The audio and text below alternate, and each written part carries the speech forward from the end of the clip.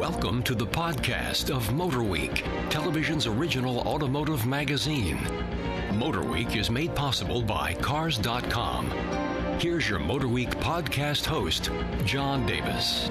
Welcome, everyone, to our Motor Week podcast number 19. I am John Davis. I'm glad to have you with us, and I'm joined around our, triangular table here in Studio C by Road Test producer Brian Robinson. That's me. And our writer, Shamit Choksi. And that's me. And our associate producer, Ben Davis. Hello again. And coming up, we're going to have our lightning round as we do every podcast, and also we'll look into our Motor Week mailbag. But first, we're going to talk drop tops. It's summer. It's the perfect time for convertibles. I can't think of a better time of the year to start dreaming about convertibles, even if we don't want to own one year-round. But that's the lucky part for us. We do get to drive them when the weather's warm. Mini Cooper convertible. This is the second generation of the new Mini Cooper, long awaited, just in our shop. Brian Robinson, what was the verdict? But that the Mini Cooper convertible, along with the MX-5 Miata, which I think we're going to talk about in a little bit, two of the most fun cars out there. Put the top down, a nice sunny day, go find a curvy road. It's hard to keep the smile off your face. Anybody else? We all drove it. Now, you've all driven the first generation Mini. We've now driven the second generation of the new Mini. Any impressions about how the car has changed? This was the first time around the first automatic that I ever drove, actually. Well, this is a real automatic. I mean, anybody that has, a 2002 Mini Cooper, and it's an automatic, and that was a CVT, and it's pretty awful. This is a real geared automatic, and it's hugely better. Oh, I agree. It was better than I thought it would be for sure. The top mechanism worked pretty cool. Yeah, it's got like a two-stage. You can make it like a sunroof or go all the way down. No boot or anything at the forward. It kind of just lays up on top, which some people complain about the visibility when it's back there because it does kind of block your rear view. All you see is the top laying back there. But, I think it worked pretty well. Now, you're giving up, of course, trunk space, as you do on every convertible. What do you think about the way the hatch works? I don't think you were giving up a whole lot in the way of trunk space. The rear seat room obviously really compromised from the top there, but it did still have a full pass-through. The rear seat backs folded down, so more practical than a lot of other convertibles out there. Very successful conversion. Yep. The one thing I noticed, the interior, I haven't been as big a fan of this newer generation Mini because they took the very straightforward Mini interior and tried to flash it up a little bit too much. It almost seems a little cartoonish. Yeah, the Speedo is enormous in the middle of the dash. Yeah, it's like, you had a good thing going. It's too bad they felt like they had to overinflate it, I guess is the best word. It's interesting that you would say that because I would have asked you being the Mini owner and Mini enthusiast that you are, it didn't work for you. The first generation, the 2002, I liked. I thought they just hit it dead on. Right. This one, I think they tried to go a little cartoonish. And I look at what's coming. We have this Mini Cooper small SUV coming, and it looks terrible so far. The pictures we've seen of it looks kind of, again, a little too cartoonish. Like a caricature of itself. Yeah, like a caricature of itself. Right. So I'm concerned they're getting away from that. But we're getting off the subject. The convertible was really, really sweet. Mm-hmm. Yeah, it's not about straight line performance. They don't have high horsepower numbers, but because we had just the regular, the non-S. Right. But it's just about finding some good weather and some good roads and great head turn. Yeah, that S has got to be a heck of a lot of fun, though. But it is a stiff ride. I know a lot of people have. Even the regular Cooper's kind of a stiff ride. Yeah. So ours had the sport package on it, and I have to tell you, I thought even it was a little stiffer. If I was buying it, I would not buy the sport package. Huh. I mean, not if I want just a cruiser, something to basically drive around and enjoy, I'd go with the standard suspension, the standard tires. Your insurance rates would be a lot lower as well. Yeah. And you mentioned, Brian, the other small drop top that we're going to talk about today, and that is the Mazda MX-5, used to be called, and we still all call it the Miata. And Shamit, you spent a lot of time in the last MX-5 that was here. Yeah. What do you think? Is it better than ever, the same as ever, what? I mean, it's still just super fun. I mean, in terms of power, it only has 1 horsepower more, but it really didn't need any more. It's just like Brian was saying, a car you just drop the top and you go on a sunny day. It has had a mild facelift, slight changes aesthetically, but why mess with something that that works so well. I think people that have this car or fans of this car just keep coming back to it. Personally, it's a little small for me. I'm 5'11". I think all of us are right in that range. I find it to be a little small for me, but I have a friend who's 6'2" who has one who will probably drive them as long as they make them.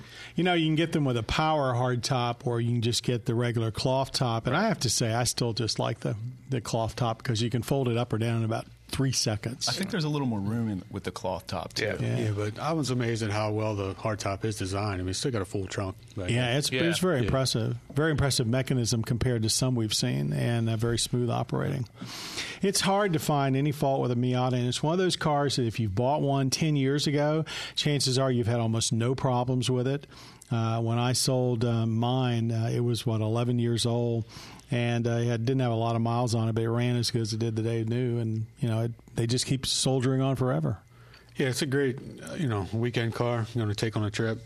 My wife and I do a lot of motorcycle touring. We're always like, well, we could never find a car that would give us the same kind of experience. But we had Miata when we had it here. We took it over for the weekend on a trip. And it was just as great. You get top down, wind in your hair, tunes cranked. It was wonderful weekend. And didn't cost a lot of money. Yeah. So there's two reasonably affordable convertibles for folks to go out and enjoy summer with, the Mini Cooper convertible and the Mazda MX-5 Miata. Yep.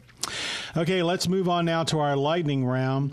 And here's a question that I think probably more energy has been expensed without a real answer, and we're going to do some more. There's a lot of talk about alternative fuels. But which one do we think will be the dominant fuel, let's say 20 years from now? Let's go out to, about 2029. Mm-hmm. What do you think we're going to be putting in the tanks of our vehicles or anything? I can't speak for we. I can just speak for myself, but I would say we're still going to be on gas. I mean, why? I don't know. We keep hearing about hydrogen fuel cells, and it's just, 5 more years. Then, I don't know.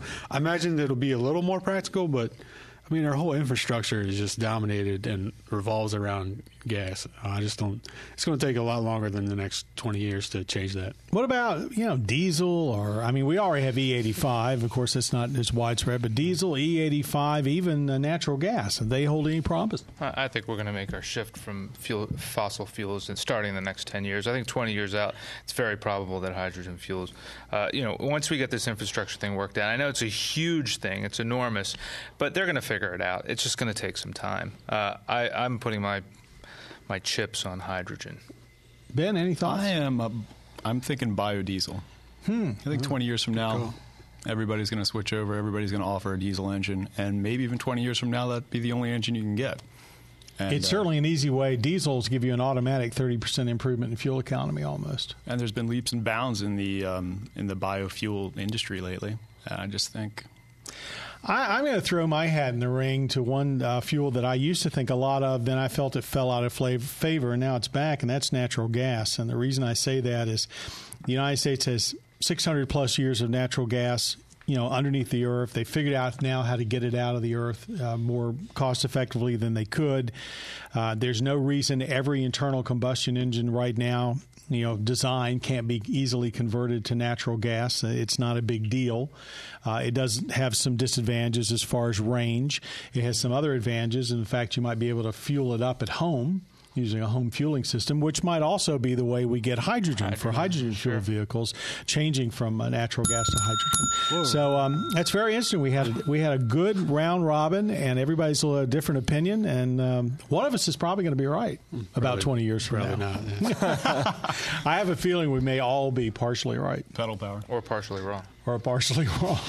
Think positive, Shamit. Yes, okay. Okay, now let's go to our Motor Week mailbag, and this one comes from Jason.